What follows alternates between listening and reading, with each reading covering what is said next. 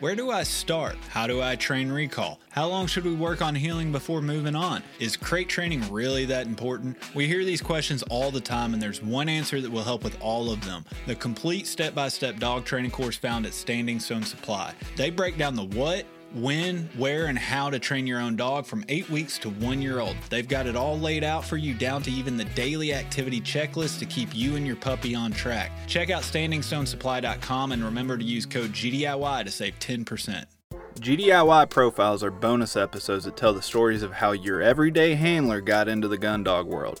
You'll hear plenty of examples of what to do as well as what not to do and how they learn from those experiences. These episodes are being put out to tell the honest stories that we as do-it-yourself dog handlers can all relate to. If you think you would be a good fit for a profile episode, please go to gundogityourself.com and complete the contact form, and we may get back to you so that you can share your story. All right, everybody, welcome back to another edition of the GDIY profile presented by Standing Stone Supply. I'm joined this time by Matt Morgan. Matt, how you doing, buddy? Doing really good, Nick. How about yourself? Living the dream as always. Go ahead and start off with what we start off every time. Tell everybody where you're calling from and what kind of dogs you run.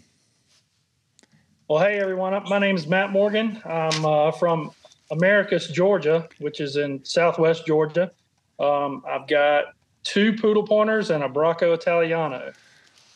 2 poodle pointers, which that's, you know, that's a pretty common breed, or at least growing in popularity. The Bracco Italiano, let's start with the Bracco, because I actually met the Bracco a few years ago at a test down in Georgia. I need to hear the backstory. What brought the Bracco into your life? So when I was a kid growing up, we always had Basset Hounds. Basset Hounds are good for a couple things: eating food and just being pets.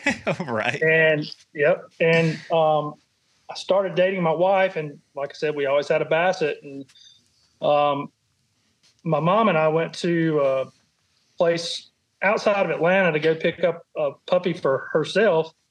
And when I was there, I wound up buying a male dog out of the litter too for my wife. So she fell in love with the Basset Hound. At the time, we weren't married. We were still dating, but she was living in Memphis, Tennessee, and I was in Athens. Well, no, I had moved back home. So I was back home in Americus. And so I had to keep the dog, but she fell in love with it. We had that Basset Hound and another Basset Hound for several years. And then I got a poodle pointer, and I got into hunting. And basically, I was kind of tired of the Basset Hounds just eating food and barking at me. So I remember looking at a Versatile Hunting Dog magazine, the NABDA VHD magazine, and I saw a Bracco in there. And I said, man, that looks like a Basset Hound with long legs. And I showed it to her and started doing research on it. And there's not a whole lot of them. There are more now, but back then there were not a lot that were involved in NABDA. And I said, listen, if we're going to have another dog, I want it to be able to hunt. I want to be able to take it places. I mean, I like the Bassets, but they're not, they're just kind of pets. I want it to serve a purpose. So I found a guy in Iowa, and he had a puppy. He had actually been with the grandmother, had been to the Invitational twice. I think it was the first Bracco ever to go to Invitational. I was about to say, you can't say that about too many Braccos. Right. And he didn't own that dog, but he owned a female out of her. He trained that dog and tested that dog. And I was like, man, I need to talk to this guy. And I got to talking to him, and he had a litter of 1 puppy. And I don't know how many people he talked with, but he chose Robin and I to be that dog's home. And we flew up to Iowa and bought Tito, brought him back home to America. So, all right. And how did that journey?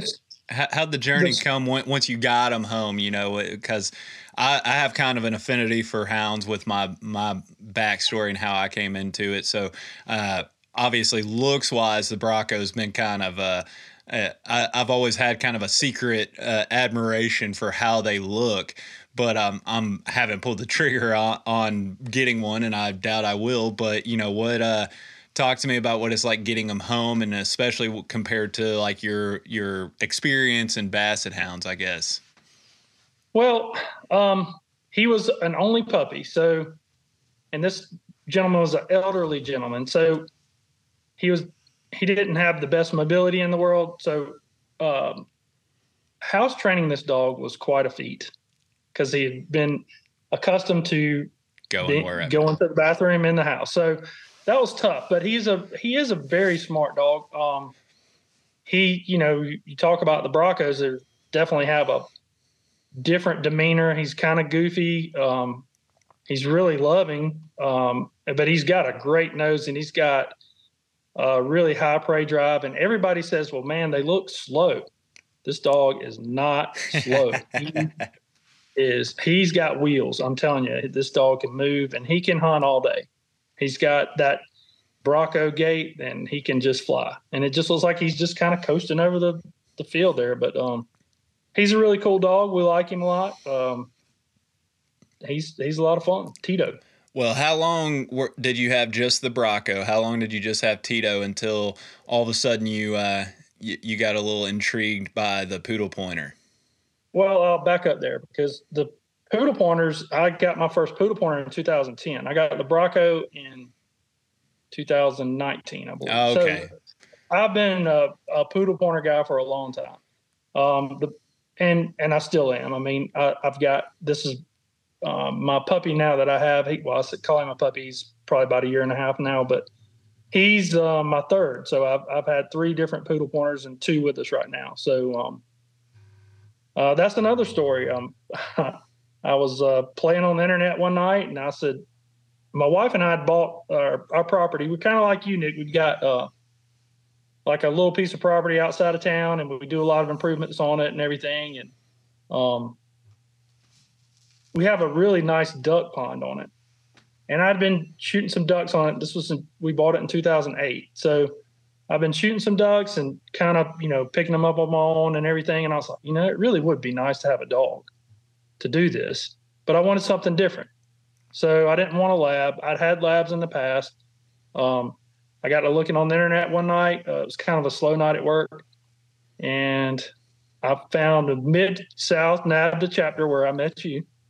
Yeah. And I saw a picture of a poodle pointer on there. I was like, they can run poodle pointer. I mean, they can run labs in this thing. And, mistake number 1 in the poodle pointer world and kind of NAVDA, I guess. But anyway, I did more research on the photo and I thought, man, that sounds like a cool dog. And I started researching it and everything and wound up getting a puppy from a guy outside of Atlanta.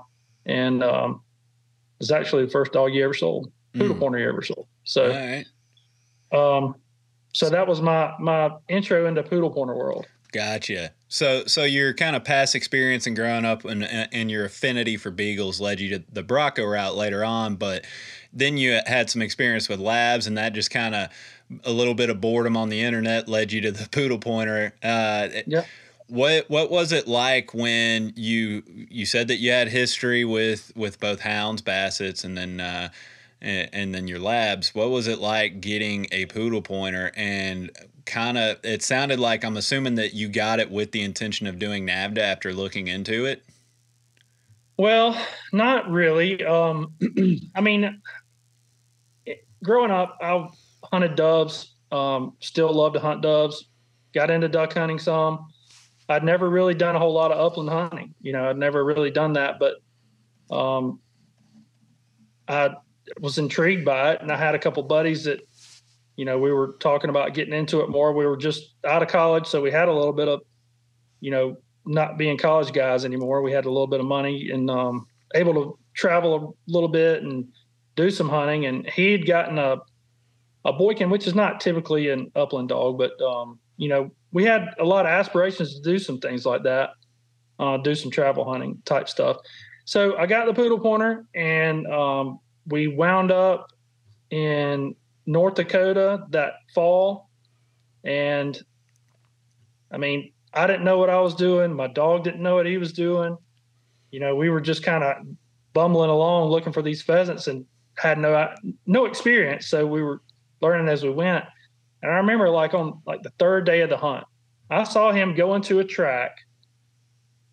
I mean, I could tell he was on a bird, and I saw him point. And I walked up there, and that rooster flushed up and I shot it and he retrieved that thing to me. And I was like, oh man, this is hook game on here. Yeah. Hook, line, and sinker. So the rest of that trip, he had some really good, young dog work. And when I got back, I called Mid-South. I think I emailed them. And they reached out to me and said that, the test for February was full. Maybe you could try the test in Florida, which I did, Palmetto chapter. And this dog had not been trained in NAVHDA. I knew nothing about NAVHDA. I'd never been to a training day. The only thing I knew was from what the website had on it, and I had looked up in the Green Book. I was a member then. I went ahead and registered and got a Green Book, read all about the NA test, and showed up with like a casserole for, the potluck dinner or whatever. And we ran the next day, and he got a prize 108, and man, I was the happiest guy in the world. I was like, man, this is pretty awesome. So that was my intro to NAVHDA. And then I joined the Mid-South chapter, and that's eventually where I met you, that one test. Yeah. Yeah. And that's one good thing about the natural ability test is really, it is just more of you don't really have to train for the test. It is a natural ability. You expose them as you did. You went up to North Dakota, you shot birds, and genetically speaking, as long as they kind of have those characteristics and those traits built in, they're going to do just fine on the NA test. But you still have to expose them. You still have to put them in the situation. And I know it's kind of I don't know, splitting hairs here, but like there is a difference between just exposure and training. And while that you're like a perfect example, you knew nothing about NAVHDA. You didn't really train for it at all. You just went and you've exposed your dog to the different elements of the test. And then you showed up and you had a great result. And I think that's really what the NA test is great about doing. And then it kind of gets your foot in the door, gets you comfortable, gets you at the experience of testing, as well as meeting other people that are kind of doing it. And then next thing you know, you're hooked even more. And then fast forward, you have even more dogs and you're more active in doing it, repeatedly again, over and over again.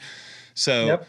Did you move on from the NA test like everybody else? You're all fired up, kind of considering the UT test. Walk me through the next steps in the journey.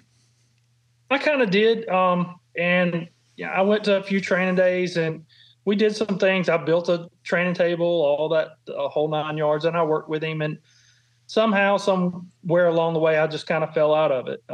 And I just basically, he was a good, as far as a meat dog goes, he was a good hunting dog. He retrieved ducks. We went pheasant hunting that same place every year for a week. And, we got into, of course, doves down here and did some, there's not a lot of wild quail in the Southeast, as well documented on all your shows. But, but, we did some plantation hunts and stuff like that. And I remember showing up with him the first time. They were like, what in the world did you bring that hippie dog down here for? This is English pointer country down here. So, and some short hairs and stuff, they know what those are, but they did not know what a poodle pointer was. Same thing with the Bronco. When I showed up with that Bronco there, they were like laughing at him and stuff. And that is one of the fun things about the versatile breeds, the esoteric breeds, is showing up and people are like, what the heck is that? And then if they go out and have a good day, it just blows their mind when they're watching something that they've never seen, like a Bronco, just the coonhound running in the field pointing birds. They're kind of like, what in the heck is this? It's always a blast. I always love kind of putting that confused look on some people's minds. Even with my Muncie, I get that to some extent is people, just get blown away by what is that? And then they go see them in action, especially in like a training setup to where they're really well versed. It's always fun kind of seeing their face response to those dogs. Right. Yeah. And one of the guys down there, it was funny. I think Robin was with me on this hunt. She goes with me on those type hunts, and she likes to duck hunt too. But one of the guys, he's a younger guy, still in college. He's like, hey, can I borrow that Bronco for like the weekend to take back to college? Because I'm telling you, women love Broncos. I don't know what it is about them. Those big floppy ears, man. I had it with my coonhound too when I was single, man. It's like the coonhound definitely got more of the ladies than I did back in the day. Yeah. So yeah, there's something about those big floppy ears and hound dog eyes and stuff like that. Yep. And but anyway, yeah, we have a lot of fun with them. Of course, the time that I met you, I was NA testing Tito. And he had a great day that day until it came to water, and he's not a big water dog. But we had to use a bird at water that day, and that was fine. I took a video like 2 days later and sent it to the senior judge of him retrieving one out of the bumper out of the pond at my house, and she was like, "Yeah, he should have done that 2 days ago." Right. Yeah, I remember that. I mean, I remember that. I think that may have been the first Bronco I actually saw in person. I haven't seen too many of them. And I do remember watching him in the field and the track and everything. And, of course, he did everything good. And then I do remember the water kind of throwing him for a loop. But, you know, it's always – it stands out to me just, again, because it's really the only Bronco I've seen in actual person. So it is what it is. But, yeah, so fast forward, you know, since Tito did the NA test, you know, walk me through. Did you end up going through utility with any of the dogs, or did you really just focus primarily in on hunting? I've got my second poodle pointer, Cyrus. I lost my first one. He left the yard and got out in the road, and unfortunately I lost him that way. And back then, that was in 2016. I won't forget the date. It's August 11th. So it was right before hunting season, you know, like I just getting fired up for hunting season, and now I've lost my hunting dog. So it was pretty rough. I mean, and I love all my dogs, and I had a big love for him because he was my first versatile dog, and we'd been on a lot of things. So I started calling around after a couple weeks, and back then there weren't a whole lot of poodle pointer puppies available. It's a little bit different story nowadays, but I think I had a list, and I think I still have it somewhere, of it was 10 different breeders that I'd talked to, emailed, called, sent pictures, everything, just trying to get on a puppy list. And one guy from Pensacola, Florida, he called me back. Well, no, I sent him an email, and then I called him, and he said, "Well, I was hoping you'd call me. I wasn't going to respond to your email, but I wanted you to call me." Okay. I said, "Okay, that's fine."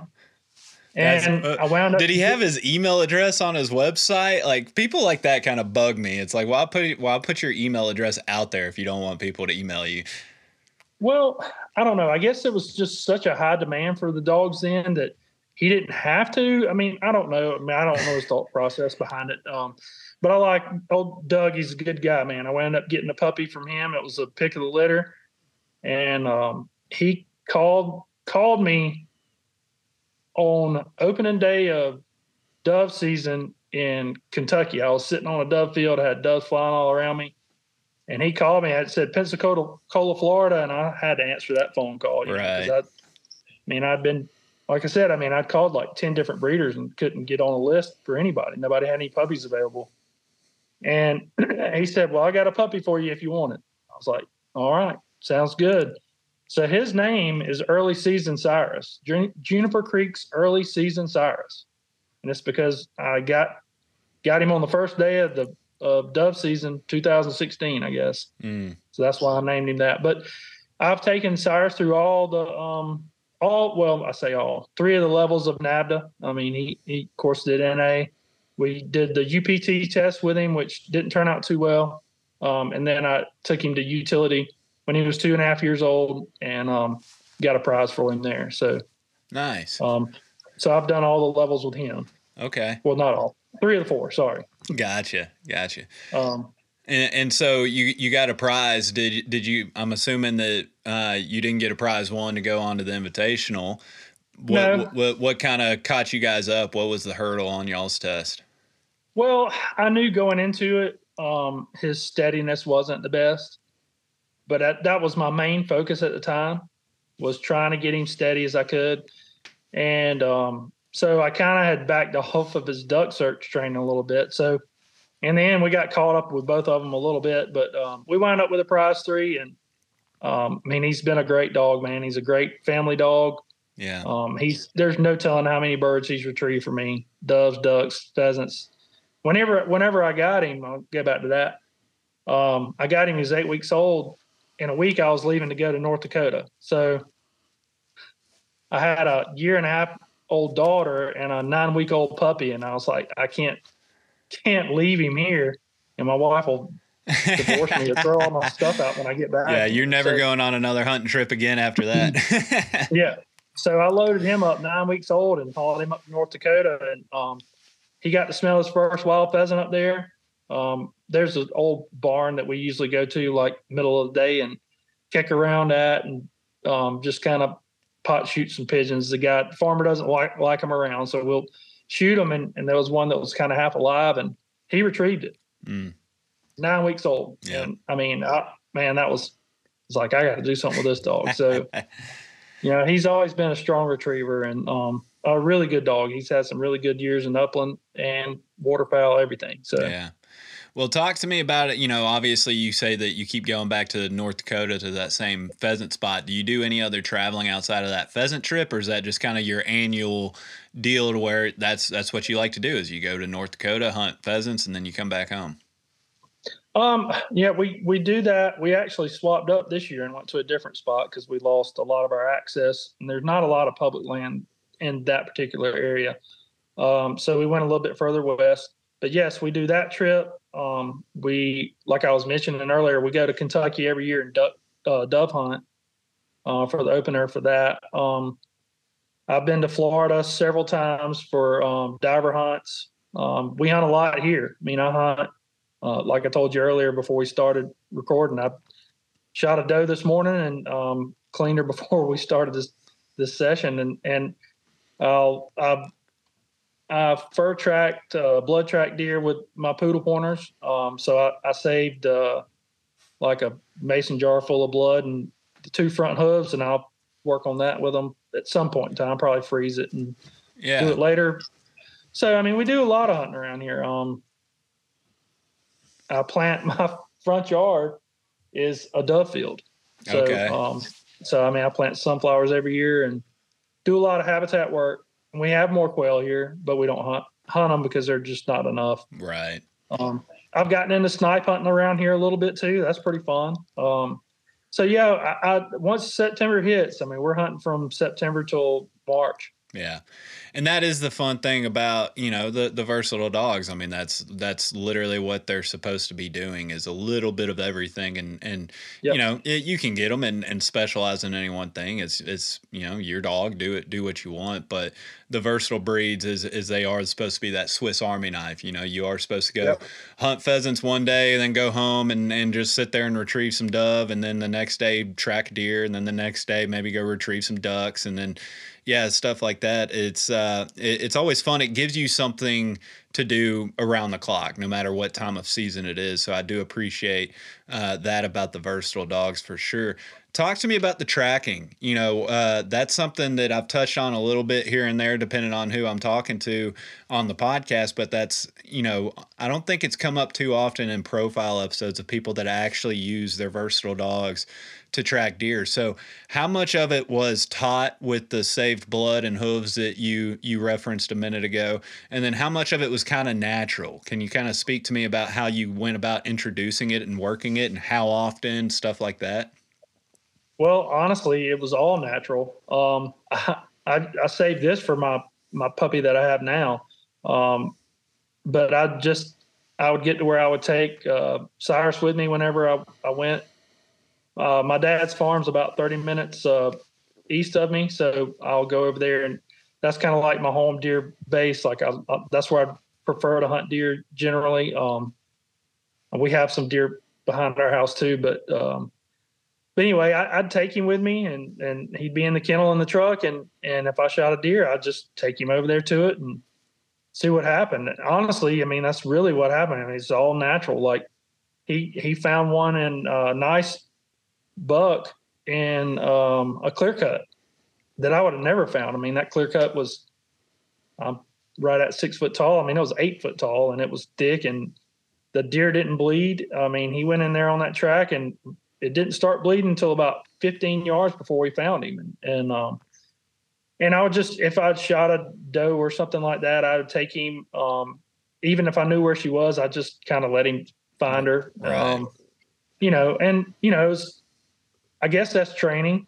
It's on the job training, I guess. Well, I mean, to me, that's no different than us going out in the field and planting a bird. We know where the bird's at, but we still want the dogs. Yep. It's actually, if you kind of think about it, you can shoot a doe, wander off, you can see it from afar, fall down, and you know exactly where it's at, but there's none of your foot scent around it. So it's actually still a little more natural than what we do with these pen-raised birds and launchers in a field. So I was actually talking to a listener about this the other day, is he was wanting to work his dog on tracking deer, and he had recently just shot a couple deer, but he was like, I haven't brought the dog out because they just, they go 40 yards and drop down, so I don't need them. I'm like, yeah, but that's exposure, that's reps, getting them used to it, and it's getting the reward.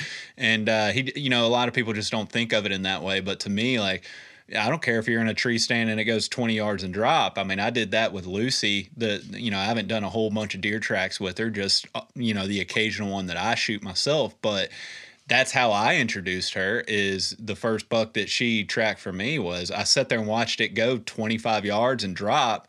I still went wide, circled wide, grabbed her, got the check cord. And I mean, we treated it like any kind of normal track that would go 500 yards. And, so, yeah, I mean, to me, it's like, I don't care. To your point, if it's down, go get a rep, get some exposure for them. Either way, the dog's going to enjoy it. Like, who cares if they don't get a full-on, 500-yard lesson? It's still a win in my book. Oh, yeah. And I've used it for a couple of my buddies, too. And, they couldn't find the deer. I took Cyrus out there with me, and he's found a couple of nice bucks and even found a hog one time, too. So nice. Yeah. I mean, it's just something, like you said, something fun to do. Yeah. Get out of the house. It's a way to where, you can be the avid bird hunter all you want, but, if you're going to go hunt deer and take a break from the birds, it's still a way to include your buddy, include your dog in the process, to where it's, that they don't have to play a part in, searching out and hunting the deer for you, but recovering it, whether you need it or not. It's still just a fun thing to include them in. Yep. Yeah. Yep. So, you've had a few different dogs to kind of bounce around with and do NAVDA within varying degrees, and then pheasant hunting and all these different random activities that you do with them. Talk to me about some of the learning curves. I ask all the same two questions to everybody that comes on for a profile episode. Talk to me about something that you did go to work on your dog with and train, and that you screwed up, that really kind of opened your eyes to where it was just a learning experience, to where you immediately said, all right, well, let's not do that one again. Yeah. Well, you don't know what you don't know. And I had looked at a couple of books and thought I knew what a force fetch program was with Cyrus, and I thought I'd done a good job with it. And whenever we went and did that UPT test, I found out that my force fetch program was just not good. He didn't do what he should have done. So that was a big learning curve for me. I had to learn on the go with that. We started back over from square one, and he really is a natural retriever, but I know whenever I was trying to send him across that pond that first time, he didn't go like I wanted him to. And they said, and that was one of the comments, you're going to have to work on fetch. Mm. And that's what we turned around and we did. We came back home and went back to the drawing board and worked on that. So I guess that was a learning curve. I've listened to all your episodes on the different methods and things. I'm an ear pinch guy, I guess. Yeah. Tell me, after you realized that it didn't connect on your first attempt, and you went back to the drawing boards, and you've kind of listened to more information and become a little bit more educated on it, like reflecting on it, do you have any particular parts that, or theories as to why it didn't connect the first time? Like, what were you doing as a handler that you think that just was missing the ball? Well, I know this has also been mentioned on your podcast. Like, different dogs are that they're different. They have different personalities and all. My first dog, he was you could do anything to him, and he was just a hard-headed dog, and he was pretty determined he was going to do it. Cyrus is a little bit softer in that manner, so some of the methods that I used with him just weren't as good. I mean, I had to go to more reward-based things and make it more fun, make it more enjoyable, and I've learned that. That's a big thing that I've learned, I guess you would say. Yeah, just matching the dog's personality to the level of enthusiasm. Yeah. Right. And to the training methods that you're utilizing. Yeah. So, and the same way with the Bronco. I bought my wife a book and for Broncos for Christmas or something like that. And she was reading it on one of our trips one day. And I think it was a reprint from Italy in the 1500s. And it mentioned, like, back then that Broncos are rewarded by food. They're food driven and praise. And it was talking about small bits of meat and cheese. Right. So, I mean, I've learned that, rewards a good thing for these versatile dogs, especially ones that are a little bit softer temperament wise. Yeah. And like you said, it's different for every dog. I mean, I've seen some dogs that couldn't give a lick about some food or reward based stuff when you get them in the training environment, they're all business, and you try and give them some kibble, they're just looking at you like, what the heck are you doing? I'm here to work. Just let me get that bird. Yeah. And then you have some that, it's just like, if you look at them wrong, they're like, what did I do wrong? I don't, and they shut down. And so that's the importance. I tell everybody, if you're brand new to this, don't shy away from force fetch, educate yourself, because to me, the process, I'd like to get your take on this, going through it the first time. Like, if you go through it, that will teach you more about what type of dog, as well as the type of trainer or handler that you are throughout the whole process. So like you said, you don't know what you don't know, but I love the force fetch process because it will teach you so much about your dog and just how it learns and how you interact with it. And it really solidifies that bond. Like, I'm a huge component of everybody doing force fetch with their own dog, if they do the proper preparation and they come at it with the right lens, and they don't just go in there and thinking that, like, oh yeah, just, drag them by the ear and make them do it.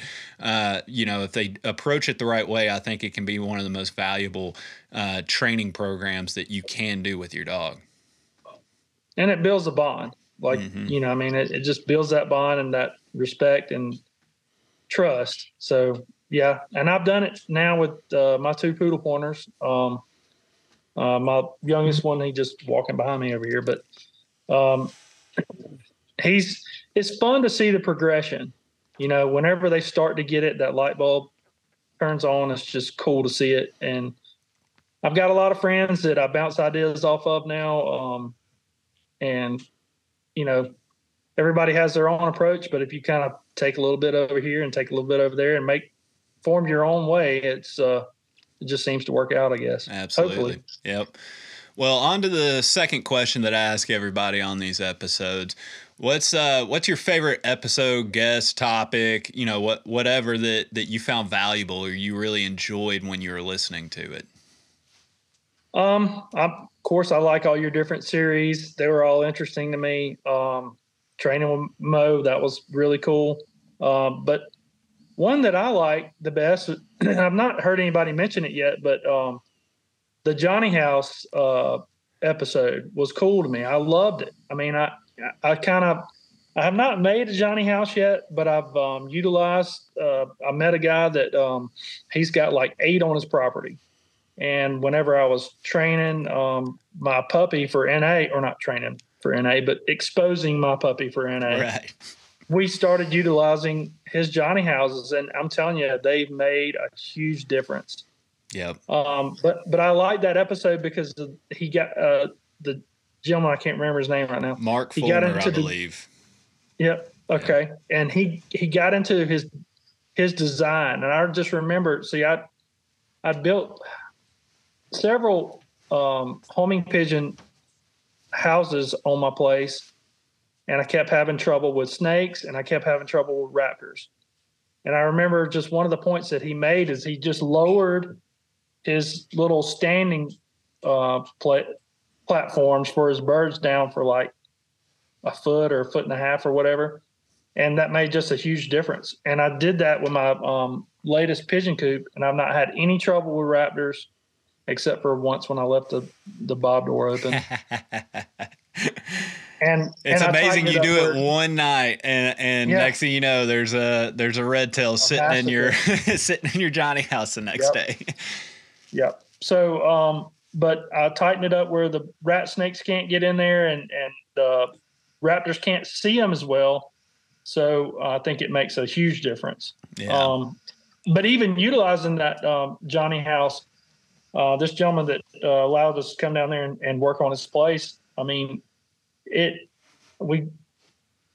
think I took Tucker down there probably 5 or 6 times before his test.